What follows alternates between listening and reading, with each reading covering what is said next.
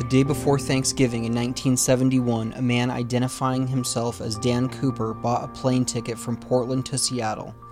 He hijacked the plane, claiming he had a bomb in his briefcase, and demanded $200,000 and 4 parachutes. He jumped out of the plane with the money and the bomb somewhere over the Pacific Northwest, never to be seen again. The FBI claims to have investigated over 1,000 people, including dozens of deathbed confessions. In 2016, 45 years after the hijacking, the FBI suspended its investigation of the case. While the FBI is no longer looking for D.B. Cooper, there is a community of people who are trying to solve the case on their own. Welcome to the Cooper Vortex. In this episode, we are lucky to be joined by Dr. Robert Edwards. Bob is a trained mathematician who studied at Cambridge and earned his PhD from the London School of Economics.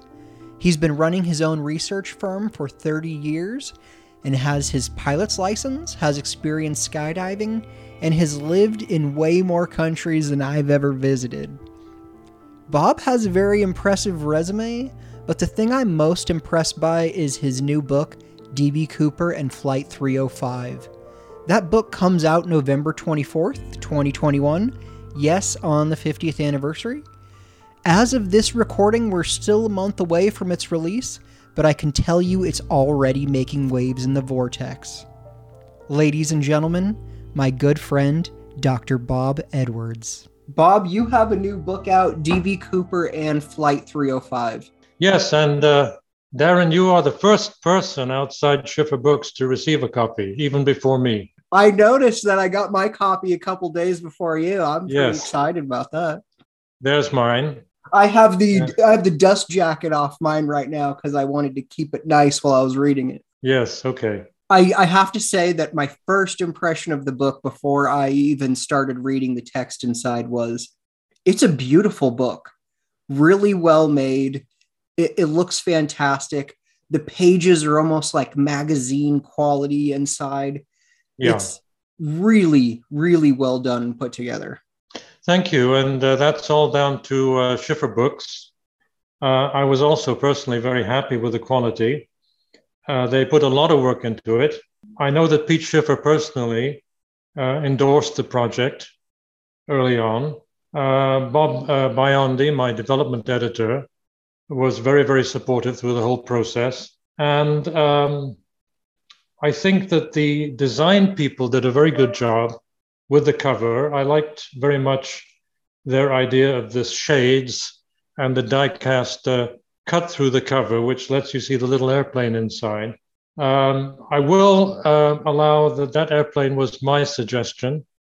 That's the one design aspect that I proposed. And also I liked the fact, and it may not be very evident, but if you look at the cover, you can maybe see in the flight path that there is something like the outline of a man's face in profile. Yes, I did notice that. Okay, and I like that a lot because for me, the combination of the man's face in profile and the shades evoked for me the story by H.G. Wells of The Invisible Man, who also wore shades the whole time and you never saw his face. And to me, Cooper in some way is the invisible man, the man that nobody ever saw. Well, before we get into the weeds in your book, how did you get started with D.B. Cooper? I mean, you don't live in the Pacific Northwest of the United States.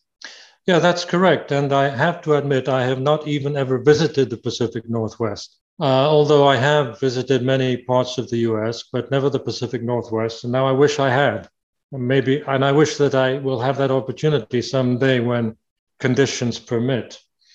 The original impetus for this was that I suppose, and I do not remember exactly the occasion, but I suppose I came across the story of Cooper on some website or other, it might have been Wikipedia, and I was, I think, quite intrigued.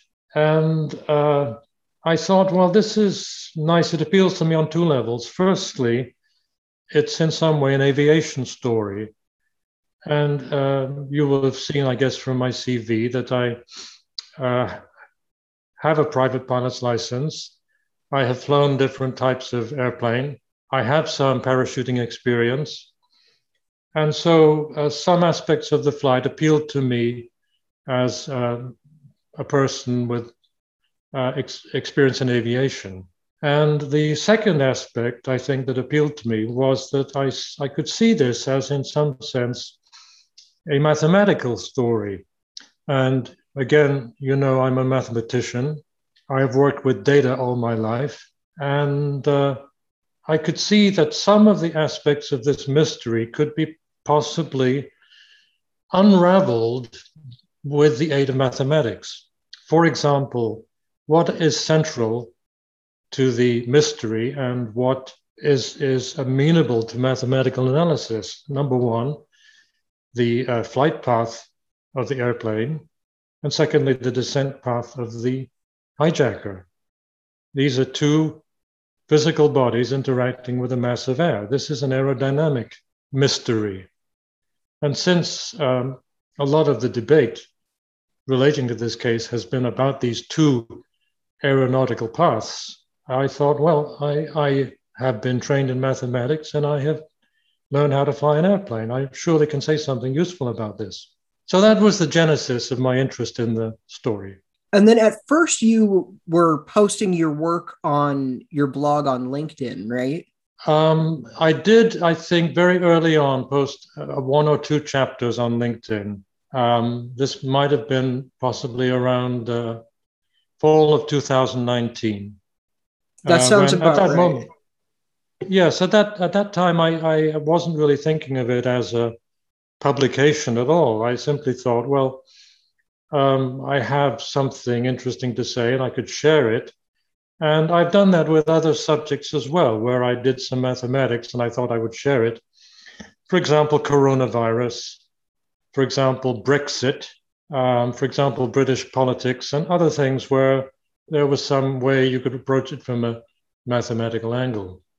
So I posted a few extracts, I think, at that time.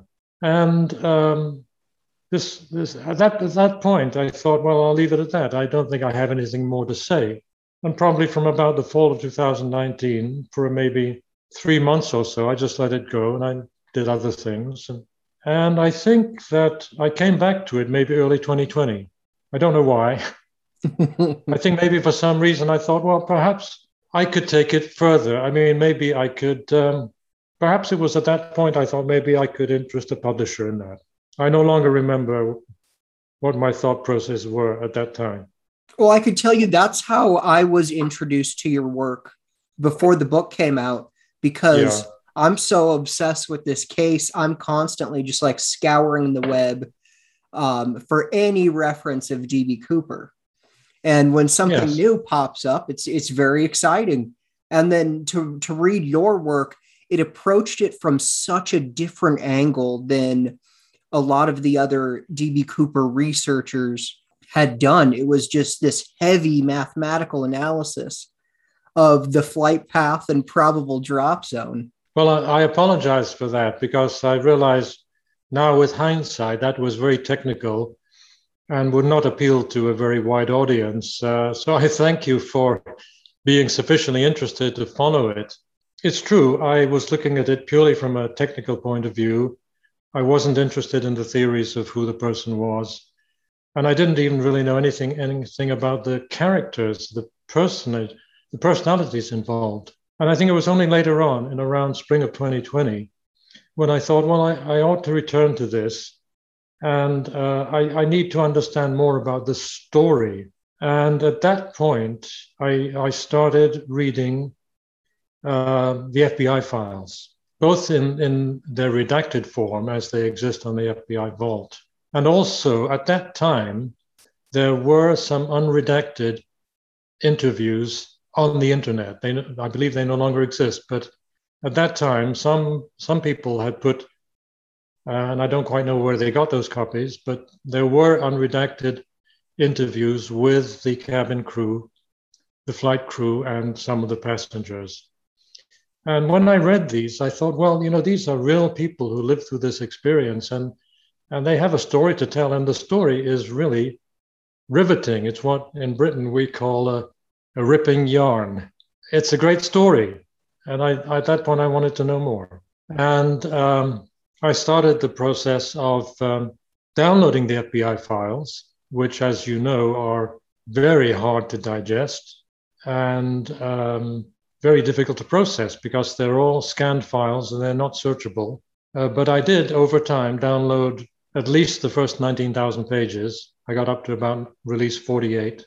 And eventually, I found a way to make them searchable.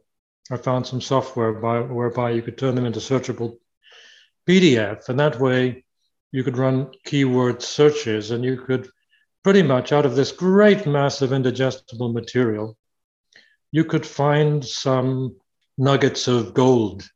And probably out of that, I assembled, for me, what was the essential counterbalance to the mathematics. In other words, the real stories of the real people who lived through this event. Well, I think you did an amazing job with the FBI files because because of the timing of your book, I think there's maybe one other book that sort of addresses it a little bit. I mean, but your book pulls things straight out of the FBI files and puts them in a very nice and easy to digest timeline. Yes. Well, thank you for those kind words. It was obvious to me, and I think maybe this is an important part of what we should say in this broadcast, that I wanted to work only with source material. I wanted to work with original source documents and not be distracted by anything else from any other author. And it's for that reason that as I said to you in my email, I did not read any other book on D.B. Cooper or on this event. I did not watch any movie, any documentary, anything of that nature. I did not want to be distracted from the documents themselves, because in my mind, whoever else had written or broadcast or made movies about this case could only have the same documents which I had. As far as I could see, they couldn't be any other source material. Everybody has access to the FBI files if they wish. Everybody has access to what's on the FBI website. Everybody has access to the FBA, the FAA, the U.S. Geological Survey, all the things which Wayne Walker mentioned on his website, all those source materials. Everybody can get them. They're all available. They're free for anybody. So I thought, why don't I stick with the source material? I do not want to be somehow influenced by other people's interpretations. The second reason for that is that if I were to look at secondary material that other people had produced, there would be the question of, well, how could I validate this? I mean, do I take this person on trust? Do I assume that they have material which I don't have? If they do, how do I validate it? How do I go to other people's sources? Because that's not easy to do. You really do not know what material they were using. So I thought, let me stay clear of it. Let me work with the documents. So that was my underlying strategy. Everything that you see in the book, every sentence in the book, I think, has got, if you like, an audit trail. It's got something behind it. I can back it up. If it isn't explicitly referenced in an end note, if anybody wanted to challenge me on anything I had written, I could say, okay, it was for this and this and this. And that way, it's, to my mind, it's solid. It's not speculative. It's not wishful thinking, and I'm not promoting any preconceived narrative. I'm presenting the facts. I obviously present my interpretation of the facts in terms of probabilities, but the reader is free to judge those probabilities differently and to say, well, okay, I like the way Bob Edwards has drawn these inferences or these conclusions. I have a different view. I think it happened differently. That's fair enough. At the end, I think you got to let the reader be the judge and not try to, I don't want to push a narrative. I think that's fair, although I'll say you definitely back up your information considering the last 40 plus pages of the book are indexes, definitions, sources. Well, that's required. A publisher requires those things. The endnotes are there to show you that what's in the main text is backed up. The sources are there because publishers want to see this. They require an author to state the sources. And the index is there because publishers also require it. They expect, and of course it's a little bit of an anachronism in these days of electronic documents that you need an index at all, because normally if it's electronic, you just do a word search. But in a physical book, publishers need an index. And that was the very last thing I had to do when the book was in layout form and all the pages were paginated. Then I had to go through every page and identify the keywords that needed to be indexed. What was your least favorite part of the whole book writing process? I'm not sure that there was any least favorite, to be honest. Well, okay. The items, the areas where I struggled the hardest were in reaching out to people that I had hoped could add something, add value to what I was doing. That included the cabin crew, the flight crew. It included the FBI agents. It included the ticket agent at Portland. In all cases, I wrote to every person that I could identify. Some of them are now deceased. Some of them can no longer be located. I used, obviously, sources like the US White Pages, Radaris, thatsthem.com, all the standard sources whereby you do a reverse people search, peoplesearch.com, sites like that. And because I did not want to cold call people or come at them out of the blue, in every case, I wrote to them by snail mail from England, where I was at that time, and sent it through the US Postal Service to the address that was my best guess as to where they were. And then I waited patiently and hopefully, obviously with the tracking number from the US Postal Service, to see whether it had gotten there or not. And if it had it been received or had it been rejected? And that was, I think, a tough part of the work. And especially when you knew that they had gotten it and they didn't respond. Then I thought, well, did I not tell my question right? Did I annoy them? Did I intrude on them? Or maybe was it just that they don't want to know about it anymore? So as I said to you in my last email, out of all the past, I wrote to all 5 of the surviving flight crew, except for one, whose address is unknown, as far as I know, to anybody. I wrote to the 2 surviving members of the flight crew. I wrote to most of the lead case agents of the FBI, where I could find an address for them, which in many cases I could not. And I wrote to, I think, something like 12 or 15 passengers who seemed, as far as I could tell, to be still alive and to have addresses in the US. And as you know, in the end, out of all that work, 3 people responded. Sounds about right. 2 passengers and 1 FBI agent. And none of them was able or willing to add anything.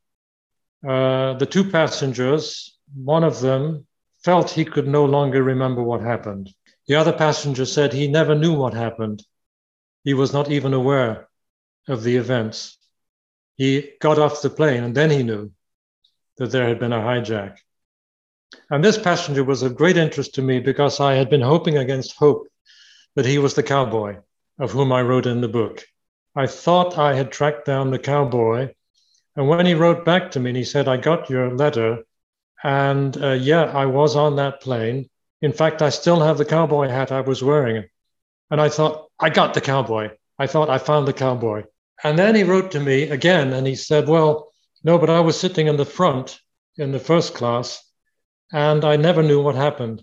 In other words, there was more than one guy with a cowboy hat, and my guy was not the guy that I wanted. The one guy I wanted was the guy that had the altercation with the hijacker. I was hoping against hope I would find that guy, and still I don't know his name. Yeah, I guess would they take off from Billings, Montana, right? For sure, the cowboys would have been out of Montana, would have been either Great Falls or Billings, I'm not sure which. But they would have got on in Montana. And one of those cowboys was the one that went down the aisle looking for a sports magazine and got into some altercation with a hijacker. And if this guy is still alive and could tell us what happened, that would be a gold mine. But I did not find that guy. I know the names of all the guys.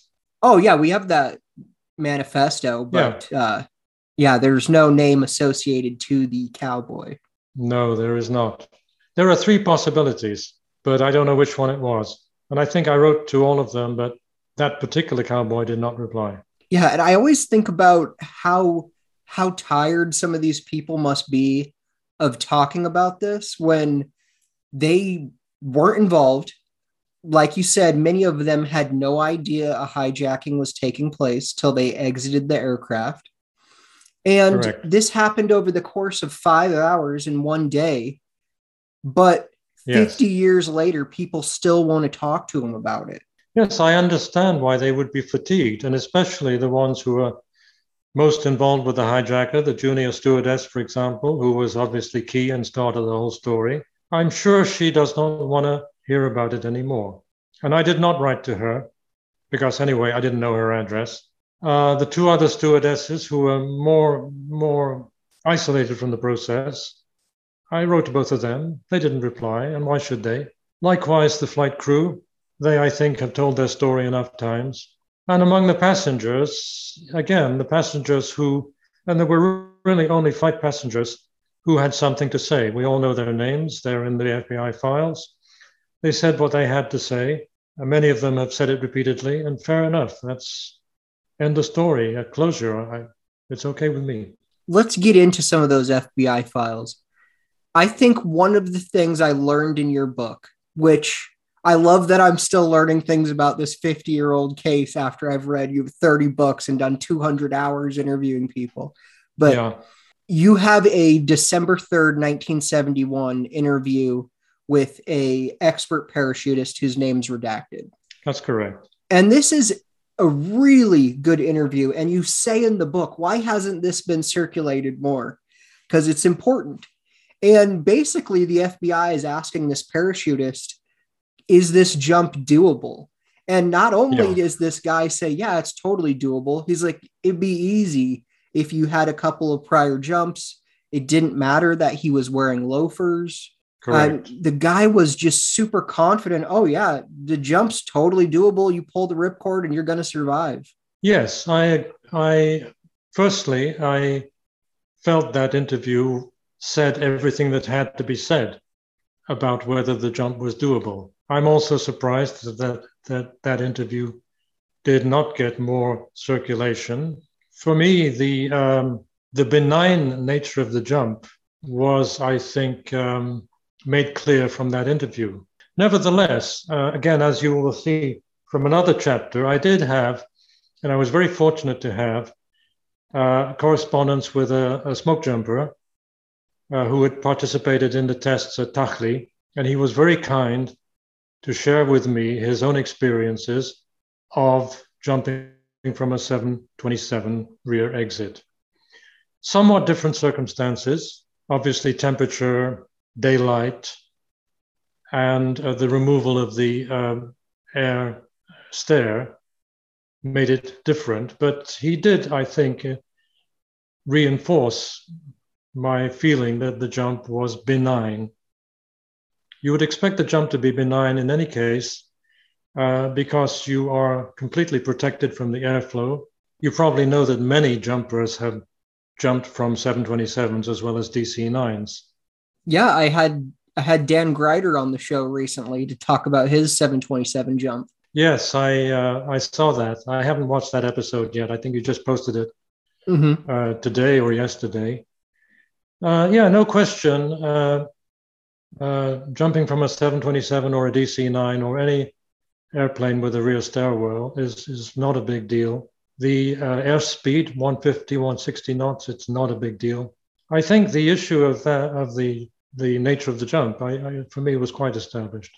If you had to give odds, I know you're going to be mad, I'm going to make you speculate. What are the odds he lands on the ground essentially unharmed? Well, firstly, when you say ground, do you want to mean ground or water or just terrain? I'll go with terrain. I would say 100%. This jump is not in any way a dangerous jump. It's not a life-threatening jump. I do not see any risk in this jump whatsoever. I'm not a highly experienced jumper, but I've done enough jumps to feel that this jump is doable, and I have the testimony of the person who spoke to the FBI, and I have the testimony of my friend, the smoke jumper. And not only he, but in fact, he and a whole bunch of his colleagues did the same jump at Tuckley, at least 6 or 7. And plus, I think it's worth stating that the hijacker used the Navy Backpack 6 or Backpack 8, it's not clear which, but one of them, and he used the C9 canopy. This equipment is designed to save your life. That's what it's there for. You can spin, you can tumble. It will save your life. That's what it's for. So there's nothing about the equipment that adds risk to the jump. In the contrary, the equipment, as I understood it, made the jump even more benign. This is equipment which will bring you down to the ground, to the terrain. Yeah, it does the job it's supposed to do. Absolutely. It's an emergency rig. You can eject, you can fall out of an airplane. It will bring you down. All right. The next thing I want to bring up with you is a chapter in your book that I was very pleasantly surprised to see. You have a chapter called The Placard. And Yes. That is something that has been widely debated for a long time. There was a period of time where I didn't even like talking about it because I was unsure what I thought. I can tell you weirdly that I have personally seen 2 different placards with my eyeballs that both claimed to be the one found by the hunter outside Tula. Yeah. Did that placard come from Flight 305? Well, I would say in terms of probabilities, and here I'm speaking as a mathematician, and I've worked with probabilities all my life, I would say the probability is extremely low that it would have come from Flight 305. Why? For me, a very simple reason. It was found, I think, approximately 8 years after the events in question. During that period, tens of thousands, I've said this in my book, tens of thousands of Boeing 727s and also 737s, which used the same placard, had flown that route. The placard was found within, I don't any longer have the exact numbers in my mind, but it's a very short distance from the center line of Victor 23. Right. Okay. I would expect over a period of 8 years, with commercial airliners flying from Seattle to Portland every day, several times a day, these placards come off all the time. And again, I have a testimony which, in my mind, cemented that for me. It was from the current president of Northwest Airlines History Association, who was, in an earlier life, an airframe and power plant mechanic. He said those things come off all the time. So why would one assume, unless you have a preconceived narrative, that it came from 305? I cannot see a probability of that. I wrote a whole chapter on it simply because this placard has had a lot of airtime. And I wanted to give it my best shot and say, I think I've looked at this from every possible angle, and it's just a very, very low probability. Okay, one cannot rule it out. One cannot rule out anything in human life. There's a probability attached to everything. I could have done the job. I couldn't have. No, you're too young, but I could have done it. What's the probability of that? For all you know, I was in Portland on November 24, 71, and I did the job. But you must have been doing a good job hiding your accent then. Yeah, okay. But it's also on the placard. It's important that people know this placard was not somewhere where Cooper could reach it and rip it off the plane. Well, again, that's an aspect which I know has been debated, whether it was within the stairwell or outside the stairwell. If it was outside the stairwell, then I think nobody could reach out into the airflow and pull it off. If it was inside, then possibly. As far as I could tell, this is the best understanding that I have. It's documented by Boeing. It's documented by Northwest Airlines. this placard was outside the airframe. It was not within the stairwell. That's my best understanding. I mean, people may call me out on this and say you have it wrong, but my best understanding is that it was, and by the way, I did ask the FBI with a FOIA request for an airframe diagram to show me where exactly this placard was located on the airframe. And they accepted my request. They searched for it. They said we couldn't find it. They refer to it in their files, but they say we could not find this document in question. So it does say in the FBI files that they, quoting Boeing, say it's outside the airframe. I have not been able to find, in spite of extensive searches, I have not been able to find a photograph of the airframe with the placard in its normal place. So I cannot say 100% that I have seen the placard where it's normally located. But like I said, everything that I researched told me the placard was not in the stairwell, it was on the outside of the airframe, and therefore in my mind could not have been reached by anybody standing on the stairwell. I agree. The odds that placard belongs to a different flight are just too great. And also, let's say it came from 305 and Cooper himself threw it, does that get us any farther in the investigation? Yes, okay, let's explore that. Let's say it came from 305 and that the hijacker removed it for whatever reason and threw it. Okay, it tells you that the hijacker was still on board at the time when the plane overflew Toutle. Toutle is very, very close to the center line of Victor 23. So it tells you the airplane was near the center line of Victor 23 at that time, and that would be some unknown time between 7:44 p.m. and 8:05 p.m. So that tells you, that's what it tells you. It doesn't tell you any more than that. It tells you the airplane was near the center line of Victor 23, certainly within a nautical mile. I think probably closer than that. I no longer have the figures in my head.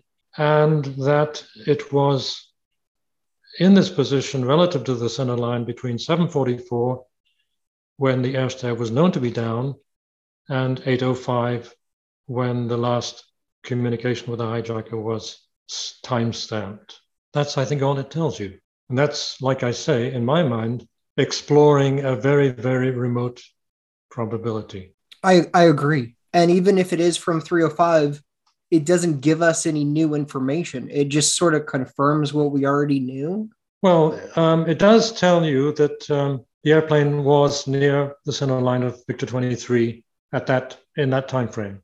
And I know there are people who debate that, who say it was not. So in that sense, it's evidence in favor of a Victor 23 flight path, as opposed to any other. Well, let's get into the flight path, Bob. Okay. Is the FBI flight path accurate? Well, obviously, the flight path which appears on the map, which is on the FBI website, is a hand-drawn map. The FBI do not claim to be the author of the map. So when we call it the FBI flight path, we're actually putting a function into the FBI which they have never claimed to have performed. It's a map which they say, and they're very specific on the caption of that image, they say, this map was prepared to help, I forget the exact wording, you can look it up, to help the FBI locate the something, landing zone, something like that. They do not say, we prepared this flight path. They do not say, we prepared this map. So it's a map prepared by another party. It's logical. Again, the highest probability is that that party was Northwest Airlines, probably technical operations in Minneapolis. It's conceivable that it was a US Air Force person who drew that map, but I think that's less likely. I think it's more probable it was Northwest. As a hand-drawn map, you can see it's a rough map. It's crude. It's clearly an attempt to match up various points which are marked with crosses. The crosses are, one has to assume, are correlated with plots of some kind. And if you read the correspondence with Northwest, you see that Northwest claimed to have got those plots from somebody at McCord Air Force Base. They don't say who. So there are many, many opportunities for, if not for error, but for inaccuracy, I think is a better way to put it. So one cannot, I think, say accurate or inaccurate. One has to say this is one of the pieces of evidence regarding the flight path. If you assume that this map was made by Northwest and Northwest gave it to the FBI, and that when they wrote their technical memo to the FBI, the 2-page memo, which everybody knows about, they are referring to that same map. In other words, the plot that they say they got for the US Air Force, from the US Air Force is also the plot which appears on the map, which is an assumption, but let's suppose that's the case. The map and the technical 2-page memo are referring to the same thing. The plots will be subject to some margin of error. Let's assume they came from Sage Radar at McCord. The radar would work on a margin of error of distance and a margin of error of radial. I did try to find out what was the margin of error of Sage Radar, but that information seems to be still classified, and I could not track it down. So I do not know what would be the margin of error of the plot itself. There has to be a margin of error for sure. That margin of error, whatever it may have been, was not transcribed to the map. The map was simply points, so there were no bars or lines or circles to say how much error. But let's say, in my mind, plus or minus half a nautical mile would seem entirely reasonable to me in the north-south direction and in the east-west, probably more in the north-south direction because the airplane was flying north-south. So, and going at approximately 180 knots away from McCord radar, you'd be more likely to get an error in the north-south direction. I could see even up to plus or minus 1 nautical mile on those points. That's just gut feeling. I couldn't back that up mathematically. However, that would still put all of the plots, every one of them, every plot, from Seattle down to the California border, it will put every one of those plots within the corridor of Victor 23. So if you want to debate whether the airplane followed Victor 23 or not, this map tells you that it never departed the corridor. The corridor was 8 nautical miles wide. And again, gut feeling tells me radar error is not as much as that. Now, there are many other elements of evidence that you have to think about if you want to either challenge or verify the accuracy of this map. And I listed them, I think, in my chapter. I forget which one it was. No, chapter 4. I think approximately 8 bodies of evidence which one can look at, starting with the air traffic control clearance. The Seattle Center cleared Flight 305 to follow Victor 23. They said you can go high if you want. You can go to 14,000 if you want. Victor 23's, I think the bottom of, I'm not sure if the bottom is 10, whatever. I mean, they said you can go to 14. If you depart from a Victor airway by more than 40 nautical miles, you're outside the corridor. And in my mind, a pilot will tell air traffic control if he is doing that, if he or she is doing that. If you have a clearance to say follow a corridor and you need to depart it or you want to depart it, then I think every probability is that you will tell air traffic control. And such a transmission is missing in the transcripts. There is no communication in the transcripts which says, I am departing Victor 23 corridor. And the pilot does not have to say why.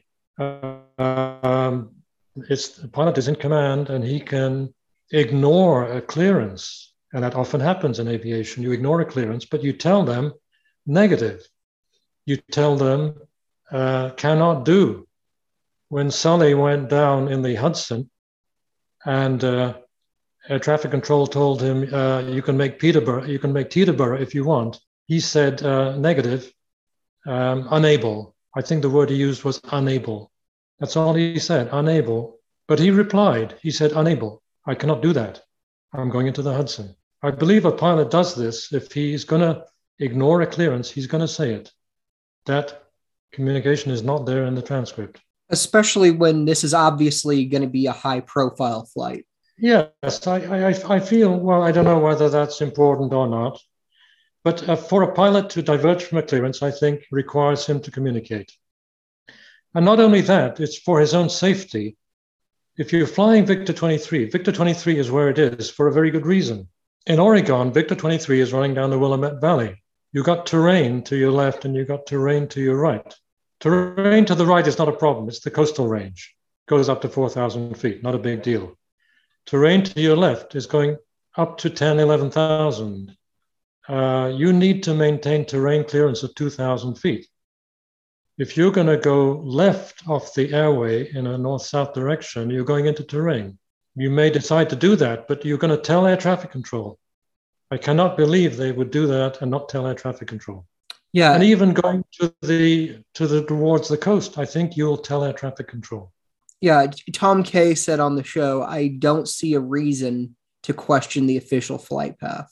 I think that's fair enough. Yeah. I mean, I have looked at 8 different bodies of evidence as to whether there was a divergence from the flight path or not. In some cases, you've got a communication where the pilot says, or whoever is transmitting says, I'm on Victor 23. Not always, but sometimes they say. There is an occasion when they get down to Red Rock where radar say, I can see him, he's on Victor 23. You got a point where he is over the Eugene, Oregon beacon. That's on Victor 23. You got a point where he's over the Medford beacon. That's on Victor 23. And plus, as you know, I communicated with an air traffic controller who was on positions R5 and R6 for Seattle Center. And he said to me in writing, throughout the time I had this airplane under my control, he was not outside the corridor. That's from approximately Toledo to somewhere around, I would say, Salem. Okay, so there's probably other things which I forgot. I can't remember now.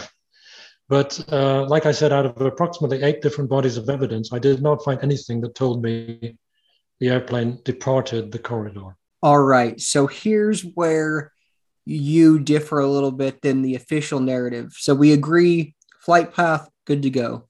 But you are not a fan of the FBI's proposed drop zone. I will not say I'm not a fan. And I do not want to criticize the FBI in any way. They're obviously top law enforcement agency then and now. I think with hindsight, it's easy to see that they could have done things differently. They homed in on a drop zone, relying, I think, very, very heavily, in fact, exclusively on Northwest Airlines. Northwest Airlines essentially drew the drop zone for them, and they took it on board and they searched. And as we all know, they found nothing. That's not to put them down.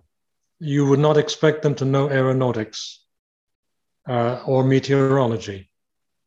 So if Northwest said, look here, they would look there. That's okay. I think where things maybe unraveled a little bit is that I believe Northwest themselves came to doubt what they had told the FBI. They did propose at least 2, maybe 3 more landing zones.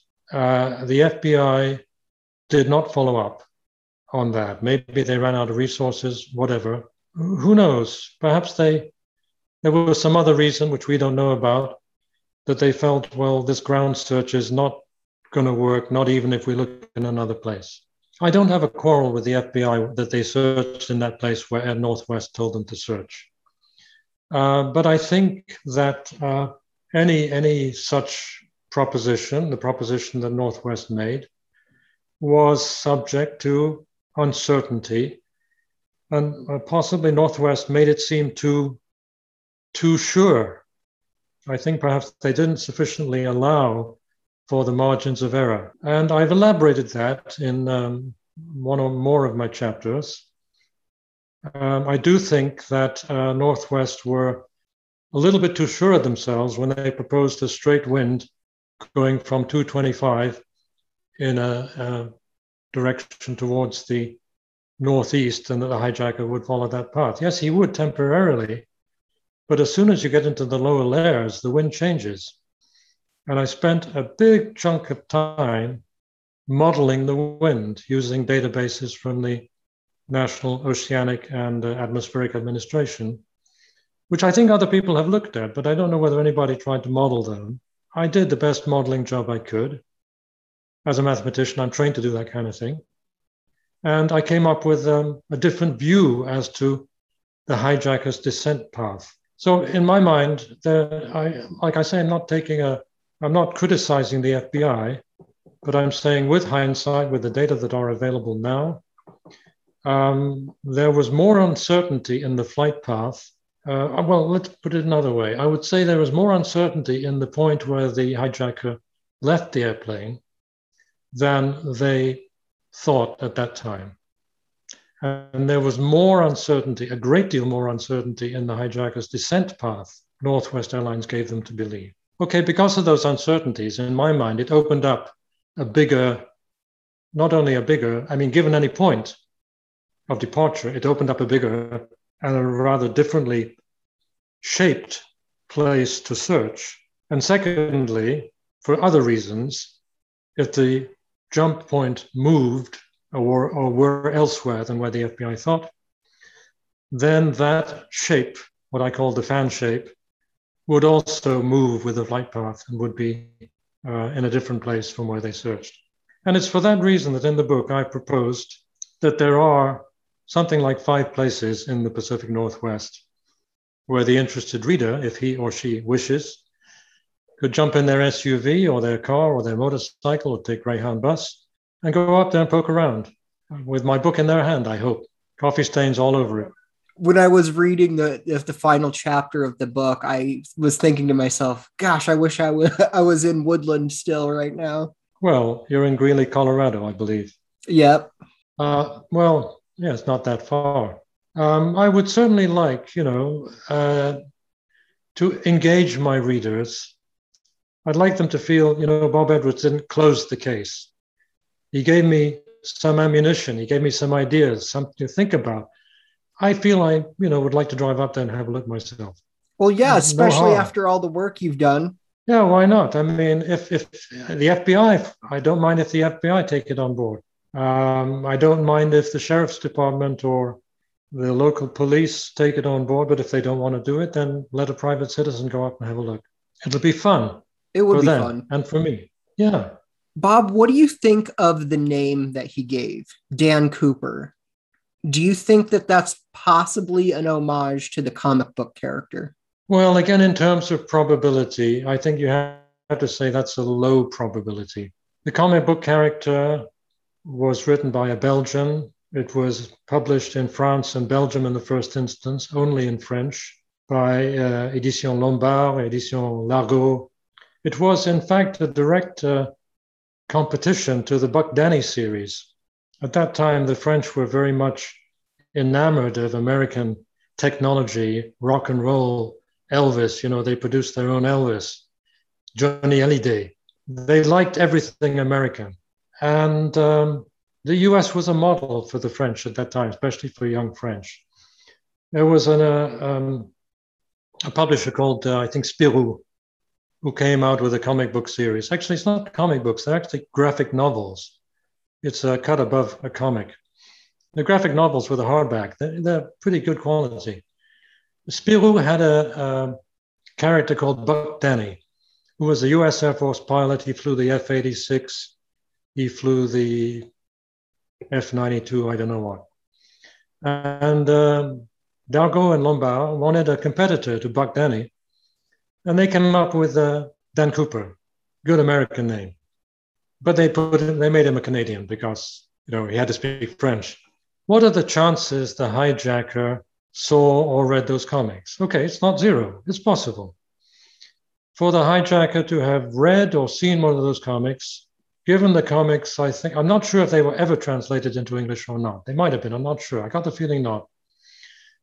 I wrote a little scenario in one of my chapters, you maybe read it, a little scenario, which is just for fun. Two scenarios whereby an American would read a French language graphic novel. Number one, the American is not American, but Canadian, and specifically Québécois, which, okay, it's possible. But I mean, how many Canadians were physically in the USA on any given day of the year? Canada was a country at that time, 20 million people. America was a country of 200 million people. Most of the 20 million Canadians were, at that time, in Canada itself. A few of them were, okay, across the border. That math especially in checks Detroit. out. Yeah, I mean, some Canadians were physically in the USA on that day, but most of them would have been in Detroit, working in the auto factory, coming across from Windsor. I'm Canadian by myself, by the way. I have Canadian citizenship. I was born in Britain, but I have Canadian citizenship. So, I've been back and forth across the border. The chances of finding a Canadian in Portland on any given day, I think, are pretty small. There's maybe on any given day a few tens of thousands, maybe max a few hundred thousand Canadians physically in the USA at any one time. And most of those are going to be working in the factory on the US side. A Canadian to be in Portland is a very long shot. Okay, right now, today, as we speak, undoubtedly there are a few Canadians in Portland. Not many. Perhaps there's 10. Okay, so a Canadian being physically in Portland is a long shot. It's a low probability. Not saying cannot happen, but it's a long shot. Second scenario is that this guy is American, but he served in Southeast Asia. And that's another scenario that I raised. Large part of Southeast Asia at that time was French-speaking. Vietnam, certainly the older generation, a lot of them spoke French. In Laos, most people spoke French. Laos was a French colony. The smoke jumper whom I corresponded with was stationed in Vientiane, Laos. He got called across into Takli to do the job on the 727. But his main base was Vientiane, where a lot of people speak French. You go into a restaurant, a bar, look around, chances are you'll find some books in French, novels in French. You might find a Dan Cooper comic. Okay, it's possible, but probability, it's a long, long shot. It's a nice story. I love it. But as a probability, 1 in 1,000. Oh, there you go, crushing my dreams, Bob. Well, hey, Darren, I mean, believe what you want to believe. All right. I'm not saying it's not true. While you're putting things down, I want to talk to you about two theories I can't stand when people bring them up. Okay. In your research, Bob, did you come across anything that possibly indicated that any of the flight crew was in on this? No, nothing. Do you have any belief or hunch that the flight crew is involved at all? There's no document of any kind that even remotely raises that possibility. I don't have any hunches because I don't work that way. I would look for a document. If there were any reason to think that any of the flight crew or cabin crew were involved, I would look for a document. No, there's no document of any kind that I have ever seen that even remotely raises that concept. So, yeah, that's it. Yeah, I got to say. I can't stand that one. I mean, the pilots had a great job. If you're going to be in on it with them, then you got to start whacking the money up between people.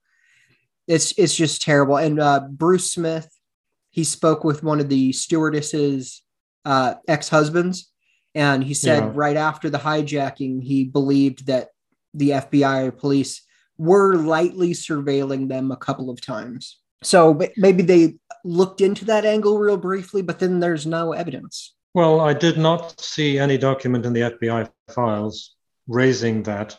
And as you know, the FBI files redact all personal names of living people. They redact all names and all addresses of living people. So even if such a surveillance had happened, undoubtedly the FBI would have redacted any phraseology whereby the reader could detect that. They would redact a whole page if necessary. Oh yeah, I've seen whole pages redacted. It's like only the date in the corner. Yeah, there's no way that anybody could know. And I don't wish to speculate on that. All Not right. worth it, Darren. Here's the next one that I absolutely hate as well. Cooper never jumped off the plane.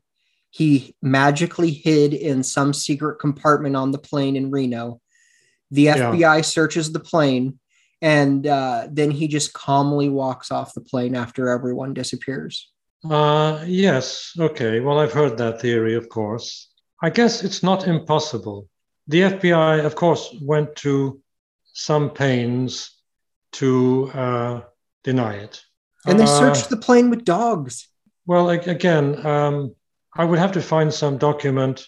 Let me say first of all that I don't quite know the structural nature of the air stair. The air stair has a compartment on the right-hand side, the port side, where you operate the lever, the up and down lever, the raise and lower lever.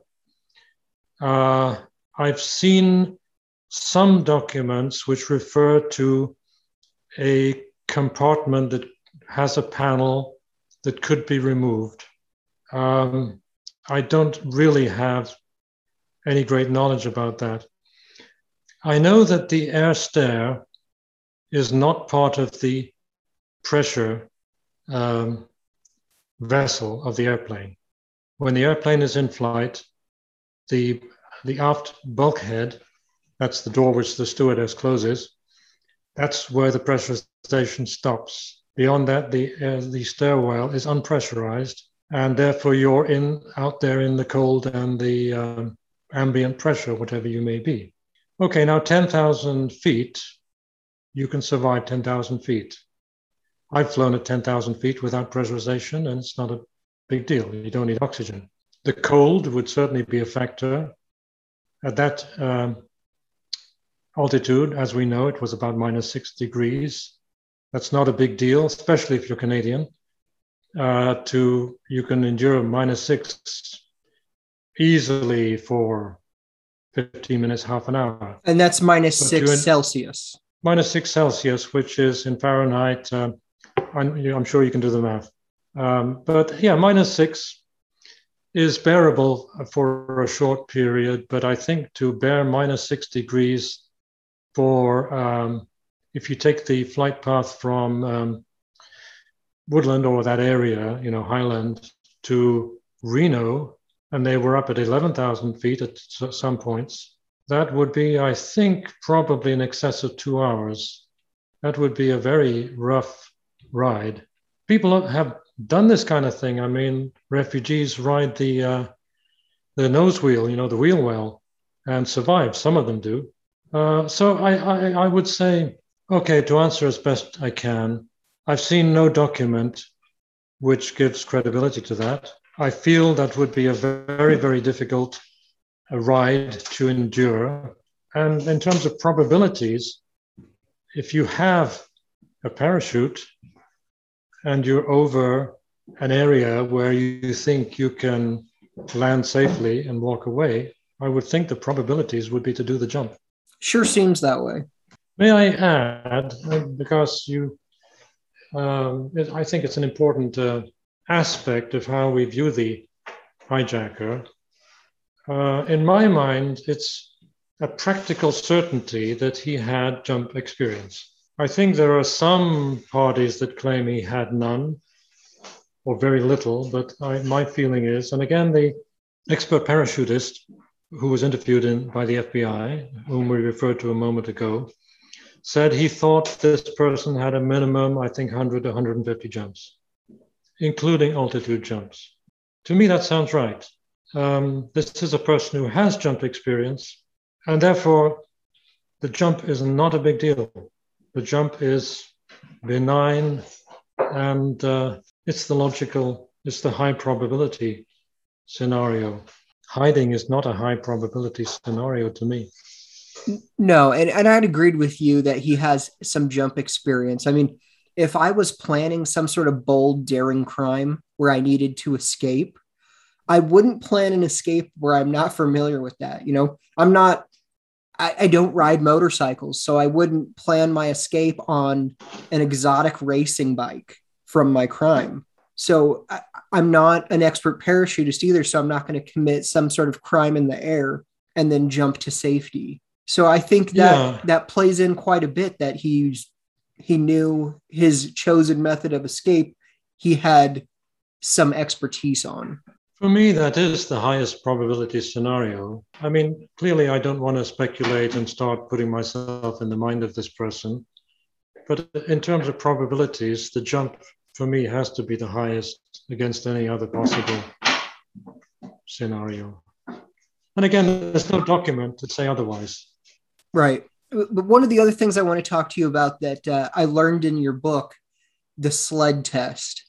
So my understanding of the sled test was they took the same plane, flew it out over the ocean at the same altitude, and pushed two different sleds off, and it recreated the pressure bump, and they were all satisfied.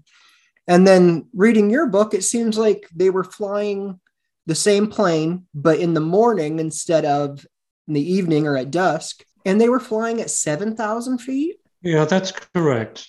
The airplane was the same plane exactly, November 467 Uniform Sierra. They had one member of the original flight crew on board. He was not the pilot, but the flight engineer of Flight 305 was on board the sled test flight, and he acted again as flight engineer. The pilot on the sled test flight was the Chief of Technical Operations of Northwest from Minneapolis. He was in the left-hand seat. There's a picture of him in the book. He's wearing a kind of yellow shirt. I named him, but I'd prefer not to name him here on broadcast. The first officer in the right-hand seat, I have not been able to identify. I do not know who that person was.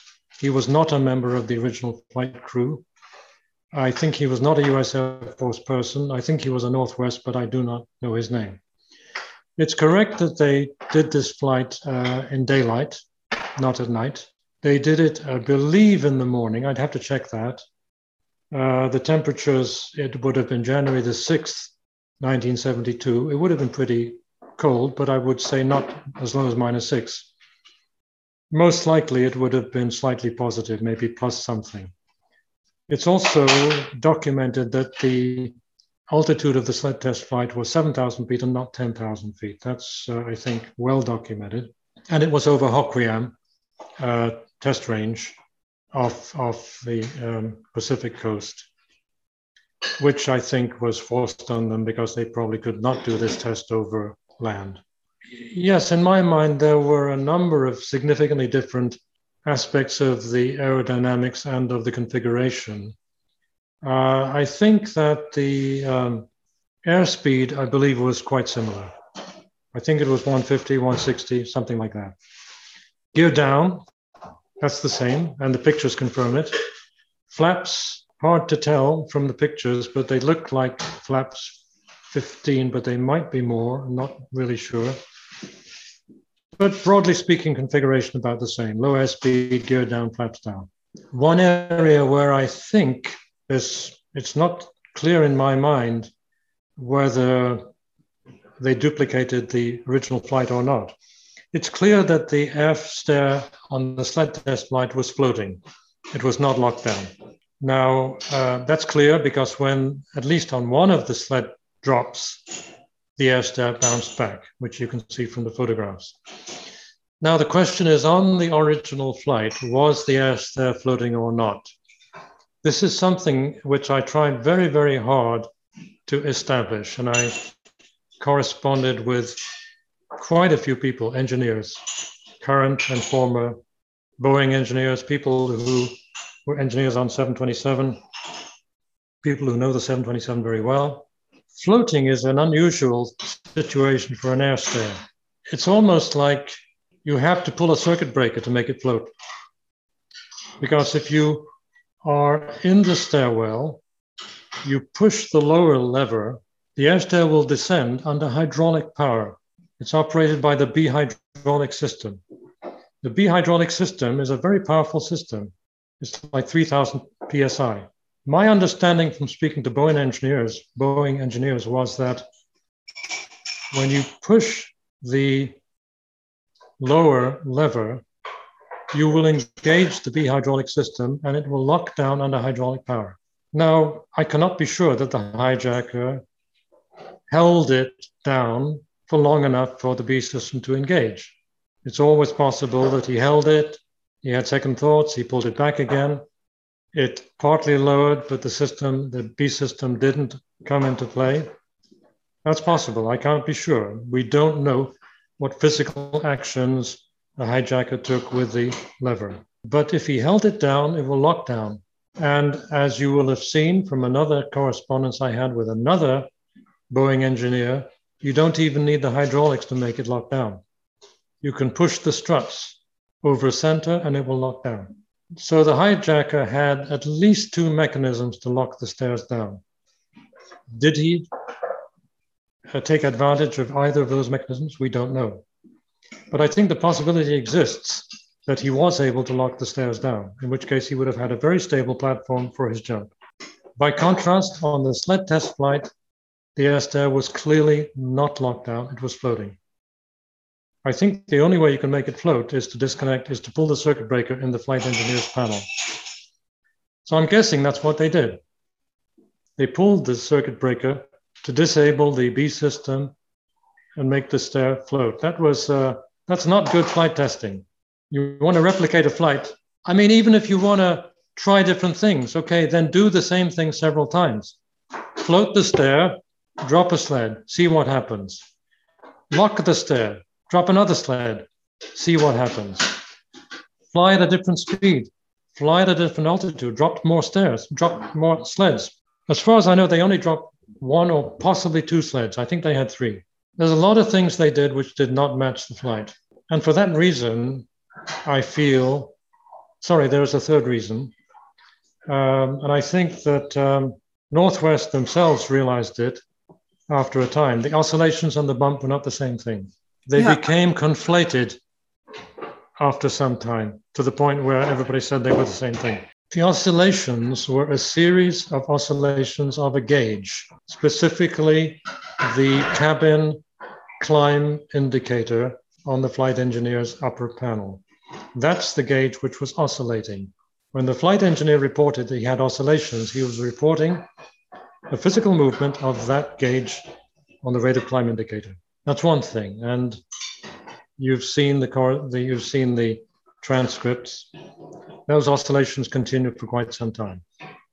And there was a separate phenomenon, which was a physiological phenomenon which they felt in their ears. I'm speaking about the original flight, where it's like a bump in your ears. You feel it, it's like your ears pop. The same thing that happens to you, which used to happen to you in the early days of aviation when the plane descended too quickly. Modern planes, I think, don't do this anymore. But in the old days, I remember when I was younger, your ears used to pop when you descended. Now they don't. But in those days, they did. And not only that, the 727 was very prone to having pressure bumps in all circumstances. The system was such, the system they used, which they used to call the steam-powered system, was prone to pressure bumps. In any circumstances, you could have pressure bumps because the system was driven by steam. I'm using metaphor. I don't know exactly how it was driven, but it was prone to pressure bumps. And I thought it was interesting. You pointed out in your book that during the sled tests, the cabin door was open. Yes. And on Flight 305, we know that it was closed. Yes, you're referring to the forward cabin door. The forward cabin door, yes. Yes, the forward cabin door was open on the sled test flight, which means that clearly any abrupt change in the cabin would be felt on the flight deck. Pressure would be the same. We know for sure on Flight 305, the flight deck door was closed. I think there's no dispute about that. The hijacker ordered the junior stewardess to go to the flight deck, close the cabin door behind her, the flight deck door. She complied with that and she testified to that to the FBI. So again, you have a different aerodynamic situation. The sled test flight has got a different pressure situation. For sure, if you have a pressure bump in the cabin and your flight deck door is open, you're going to feel the pressure bump. In the original flight, they felt a pressure bump through the closed cabin door, which is a difference. I cannot say I know what's the consequences of that difference. What I feel I'm justified in saying is the sled test flight was operating with many parameters different from the original flight. I think, yeah, it's safe to say that. I couldn't believe how many things were different than the conditions of 305. I guess I had just assumed they were identical. Well, the FBI documents, in fact, do document the sled test flight. And they are the only documents which do, because you can find nothing from Northwest Airlines. You can find nothing from the US Air Force, who were on board that flight. I tried them, obviously, also. Didn't get anywhere with their FOIA requests. I tried to get the original film of the sled test flight, which has now apparently been lost. I submitted a FOIA request for the film, the full film. Eventually they replied and they said, this is an identical request to another request. We will release this. We will let you know when we do it. That was best part of a year ago and still hasn't showed up. But the film of the sled test flight, I think, would be a very important document to see. We know that there was a chase plane. It was a C-141.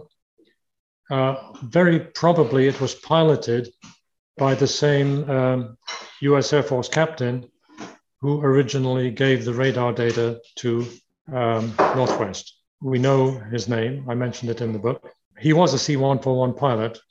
So it's mostly likely he would have been piloting the C-141, would not have been aboard the 727, which he wouldn't know how to fly. They would have filmed the whole flight from the C-141. And I think if we could see that whole film, we would learn something from it instead of this very, very poor quality series of 3 stills, which have circulated on the internet. Yeah, at the very least, it would be nice to see. I think we would learn something. We would get a better idea of the flap configuration. We would know for sure whether they dropped 2 sleds or 1 or 3. We would know something more than what we know. And the FBI are not denying that that film exists. They're saying we will release it, but they have not given me any time frame for that. And of course, eventually I had to finish the book. All my FOIA requests had to, and I submitted more than 50. That's one which is still pending. All right, Bob, was the bomb real? I understand that that's your signature question. It's one of them. Well, clearly I have no idea. What I can say from my research is that it convinced the 2 members of the cabin crew who needed to be convinced. So it was real enough. The description of the contraption, you've seen it. It's in the files. Mm-hmm. I reproduced some extracts from that description. I have no knowledge whatsoever of explosives. I have no idea what a bomb looks like. I have never been near a bomb in my life. I hope I never am. So I have no way of knowing. I'm sorry if I cannot, give you, a powerful statement. But the bomb was real enough to convince people. I think real enough is a perfect answer. It conveys exactly what it needs to. Okay, that's best I can do, Darren. All right. How did $5,800 end up on Tina Bar? Well, again, I presented using Occam's razor about 9 different scenarios, for sure by air, land, or water, by human agency or not. I'm going to rule out animal agency, if you don't mind. I don't mind that at all. Okay. I would say the weighted probability has to be by water. You will not mind if I exclude upstream. That's fair. Okay. I don't give a high probability to things traveling upstream. So I will say high probability of arrival by water in a downstream direction. Therefore, from a place upstream of Tina Bar. Where that place is, the Columbia is a big river, goes right up into Canada. It's, I think, something like a mile wide around Tina Bar. And I think it's still a mile wide around Portland. It has a lot of tributaries. Obviously, we've all heard the story of the, what's the name of that river that begins with W? I've forgotten it already. Washougal. The Washougal, yeah. Okay, Washougal, you've all heard about the Washougal washdown. I give Washougal a very, very low probability. Willamette is clearly a big river, and it's a river which could have carried the money. In other words, the money, it's possible, if we're looking for upstream locations from Tina Bar, we got the Columbia itself, and we got the Willamette. And we have a number of quite substantial tributaries of the Willamette, including the North Santiam, the South Santiam, Oswego Creek, and the Pudding River, Molalla River, a couple of others whose names I forget, all of which were crossed by Flight 305 at some point or the other. So if you want a transmission by water, though all those waterways are possible conduits for the money to arrive. Now, whether they arrive by human agency or not, it's pretty much impossible to make a call on that. One can clearly imagine a scenario where the hijacker throws the money in some waterway for some reason. It's possible that someone else than the hijacker throws the money in a waterway for some reason. And that other person could be an accomplice of the hijacker or known to the hijacker in some way, or another party altogether. We have no way of knowing. We could maybe try to assign probabilities to that, but I don't have any really robust way of doing that. I think the best thing I could say is that human agency requires some assumptions. You know that I like the idea of Occam's razor. Occam said, don't make more assumptions than you need. It's like if you see an identified flying object, you don't necessarily have to assume an alien civilization, because if you do, a lot of things go with that. It's a heavy assumption. You know the story about the face on Mars? Yes. Remember the face on Mars, which was seen by Voyager in 1976? Yep. Yeah, it looks like a king staring out into space. But if a civilization built that monument, well, we need to look for other stuff, cities, roads, airports, spaceports, loads of stuff. I mean, they built one monument, that's it. You got to make a lot of assumptions. I try not to make assumptions I don't need to make. To my mind, a human agency for the money to be in the water is an assumption that isn't necessary. So why make it? There are many ways where the money can arrive in the water without any human being involved, either the hijacker or anybody else. I mean, the money has fallen from a plane, for a start. Okay, so the money can arrive in the water in a number of ways. It can arrive with the hijacker, and it can arrive without the hijacker. Both, okay, possible. The hijacker can arrive in the water and lose some of the money, or all of the money. Or a hijacker, in the course of his descent, can lose some of the money. He lands somewhere, the money lands in the water. The money could fall out of the plane even before the hijacker gets off the plane and lands in the water. So there's many, many possibilities for money to land in the water. You don't have to be a rocket scientist to imagine ways for money to land in the water. Gets in the water, all you need is for the water to be upstream of Tina Bar. That'll do. You don't even need the hijacker. Unless you want the hijacker to be involved. Okay, it's another narrative. Whatever you want, sell the movie rights. Okay, so we found roughly 300 of the bills that were from the ransom. 9,700 are unaccounted for. How come none of them turned up? Well, to be honest, I haven't even thought about that. It's almost like you don't have to ask that question. It's like if you found a $20 bill on the street, would you start asking yourself, well, what happened to all the other $20 bills? I mean, somebody dropped 1,000 here. Where's the rest of them? Hey, I want my money back. No, they found some $20 bills. They didn't find the rest. What happened to them? Who knows? They're in the Pacific. They're still in the place where they fell. The hijacker spent them somewhere. Who knows? It's not a question. It's not a logical question to ask, Darren, to be honest. What happened to the rest? How dare you? How dare I? Yeah, now you're gonna cancel my podcast now.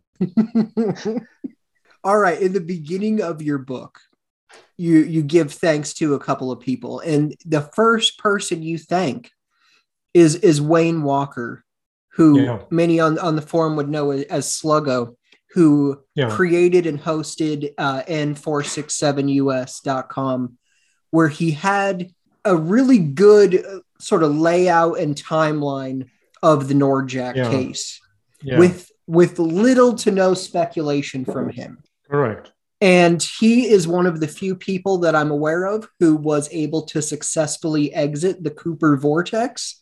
And he wants really nothing to do with this as far as I know anymore. I have not spoken to him, but you haven't spoken to him either. That's correct, Darren. I wish I had. And I did write to him using the US white pages at the most probable address. There are not many Wayne Walkers in Georgia, and there are not many Wayne Walkers who are ex-US Nuclear Power Commission. So I felt sure I had most likely got his right address, and I wrote to him. He didn't reply. I would have liked to speak to him, but all I can say is I'm grateful to Wayne Walker, because without his website, n467us.com, I most likely would not have written this book. I wouldn't say that I used the material in his book, or I followed his timelines, or I bought into anything that necessarily that he wrote. But the fact that he showed signposts to the source documents was the most valuable thing that he could have done for me. And I built on that. So I'm grateful to Wayne for doing that work. It's certainly a great body of work. And it's still available, as you probably know, on an archived version. It hasn't been lost. Right. Weirdly, during your work, it probably went down, right? No, it went down in 2008, as I recall, sometime around then. I don't think so. I think it was available until recently. To the best of my knowledge, when I was looking at Wayne Walker's website, it gave some date around about 2008 where it was last updated. I mean, perhaps it went down much later than that, but I believe he stopped work on that around that time, 2008, maybe it was 10, 11, I forget. That's correct. You're correct on that. He stopped updating it, but it was still available for people to see until I want to say like 2018 when his hosting on it expired. Now, if you want to see it, you got to go to like the Internet Wayback Machine Archive or something like that. Yes, I can confirm that when I started my research, his website was already archived, and I did have to go to the Wayback Machine. Okay. What do you have planned next, Bob? I'm working on another book right now, also for Schiffer. And this project is called Voynich Reconsidered. It's another mystery. You might have heard about the Voynich manuscript. If not, you can look it up. It's a manuscript which was produced on parchment dating from the early 15th century. It's a manuscript of about 200 pages, and it contains over 150,000 characters in a language which has never been identified, and in a script which is unknown to this day, despite over a century of efforts by experts in every possible field related to literature, cryptanalysts, medieval studies. Nobody has been able to interpret the Voynich manuscript or discover any meaning in it. That's interesting. I hadn't heard of that. Okay, well, look it up, Voynich, if you like. It's spelled Victor Oscar Yankee November India Charlie Hotel Voynich manuscript, and it's named after a Russian Polish antiquarian book trader who claims that he found this manuscript in a castle somewhere in southern Europe. This guy was something of a fabulist. The castle in question was, in fact, a Jesuit college, which had a library of ancient manuscripts, and he bought a part of that library. And where it had been in the previous 5 centuries, there are some stories attached to that, but all those stories come from Voynich himself. And we do not know how much invention is in those stories. However, the manuscript in its own right is a fascinating document. Schiffer were very generous to give me a contract to write a second book to follow up D.B. Cooper. I started writing the book around early July, and it's pretty much nearly finished now. I have to deliver by the end of December. Will be in the 2022 catalog, I guess, one of them, spring, most likely fall catalog. Dang, you're coming up on that time frame there. Yep. Well, I'm grateful to Schiffer, for putting confidence in me, firstly with D.B. Cooper.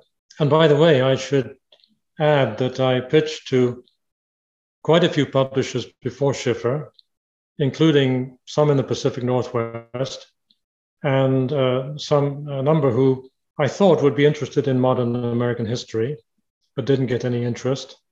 And I also pitched it to over 200 literary agents, nearly all of them in New York, and didn't get any interest whatsoever. So it was entirely almost on a spur of the moment that I proposed it to Schiffer, who are mostly known, they're a nonfiction publisher, and they're mostly known for aviation, for military, for any kind of arts, crafts, anything which concerns people's interests, hobbies, activities, and so on. But they liked it, and they took me on board under the military imprint, which is, to my mind, it's not a military book at all. I mean, military are implicit in the book in certain ways, the Air Force, of course.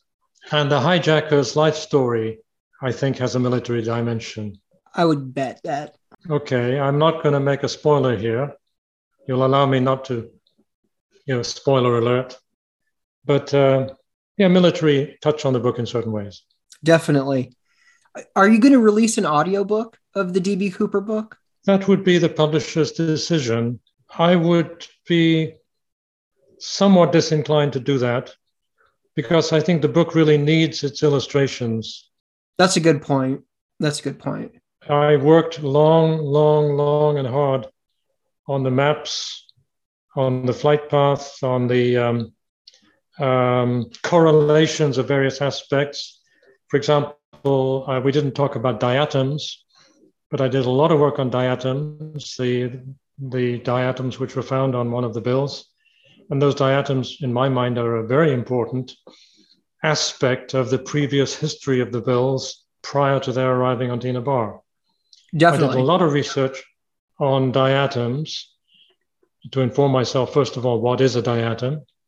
And secondly, where do they live? Where do they come from? Where are they born? Where do they die? And how do they travel? And I'm grateful to the U.S. Geological Survey for sharing their databases with me to help me understand that. So those maps and things like that, they're a kind of important part of the book. Perhaps it could go to an electronic version, but I think audio alone would maybe not do justice to the narrative. Yeah, I think you're right. Now that you say that, I totally agree. Because I've listened to audiobooks before where they're like, oh yeah, and now look at this picture of me with Ted. And I'm riding my bicycle or driving, and it's like how I'm supposed to now whip out my phone and go to this PDF that came with my audiobook and scroll to 7.2 to see that picture of you and Ted. So yeah, I think you're right. Yeah, I didn't even know audiobooks had PDFs attached. But in any case, I wouldn't like to mix media. Yeah. I would probably be happy with an electronic version where the illustrations, the maps, the images, and so on, and the charts and figures appear in the correct order relative to the text, because they are part of the narrative. They're not in there just to fill the pages. They're there, and I'm hoping the reader will take the time when the illustration comes up to have a look, even if quick, to say, okay, this is part of the narrative, is taking the narrative forward. Because it is a narrative book. Yeah, and you have a lot of tables in there, not just the maps, but tables breaking down probabilities and wind speeds and the types of diatoms where. And yeah, I don't know how that would translate into an audiobook. The tables here are an important part of the narrative. It's not necessary for the reader to digest them, but I mean to be aware that they are there and they are part of the narrative. They reinforce the narrative. And I do intend for the book to be read chapter by chapter in sequence. That's why I call it, and why I told Schiffer, it's a narrative nonfiction book. The chapters are not standalone. They should be read in order because they themselves tell my story, the story of my journey about how I started out with this event and made some kind of story out of it. It's truly a great book, Bob. And thank you, Darren. Having read as many books on the case as I have, I'm qualified to tell you that it is truly great. I enjoyed every second of it. And again, it's just a beautiful, beautiful book. A lot of the Cooper books tend to be more self-published, so you don't get like an extravagantly beautiful book like yours. I'm aware of that, and no disrespect to the authors in question. I think I got lucky to find a good publisher who was willing to put a bit of investment into it. I'm very grateful for that. Sometimes an author gets a bit lucky, and I'm glad of that. Sometimes an author doesn't, and then you do what you can. And the book will be out November 24th. Is that right? Well, the book, I think, is already in the warehouses in Atglen, Pennsylvania, as we speak. So I think the stock has arrived from China, where it was printed. They should have it in stock now.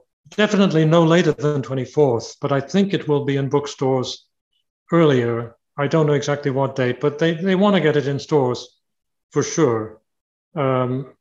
Early November. I believe they have stock right now. Well, I mean, if you are listening to this show, I can promise you will be very interested in what Dr. Edwards has to say. I would highly recommend you go check out his book. If someone vehemently disagrees with you and you got it all wrong, Bob, and you don't know what you're talking about and your math doesn't even add up, is there somewhere people can harass you about that stuff? Yes. They can, I suppose, go to my LinkedIn site, which is published, and put whatever they like to say. I don't mind. I'm perfectly happy for people to take issue with me on any subject. What I would most like of all is for D.B. Cooper to put a comment on my website and say, hey, I read your book, and then whatever he wants to say is complete crap, or, you got most of it right. I would like, or even for him to send me a text or telephone call. And that would be the nicest thing. He should be about 95 now. Oh, yeah. If that happens, will you relay the message to have him come on this show too? Well, I will ask him. Presumably it would have to be incognito, because I think the John Doe warrant is still outstanding, and he can do time.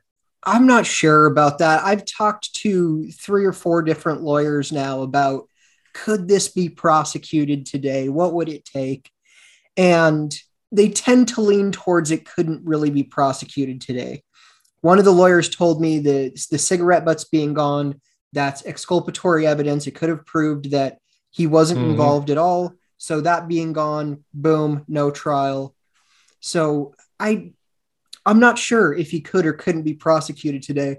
If I was Cooper and I'm 95 years old thinking, man, I don't have much time left, I don't know if I would spend my last 2 years announcing to everyone that I was the hijacker. Maybe I would just write a lovely note and leave it to my wife. Hey, when I die, open this up.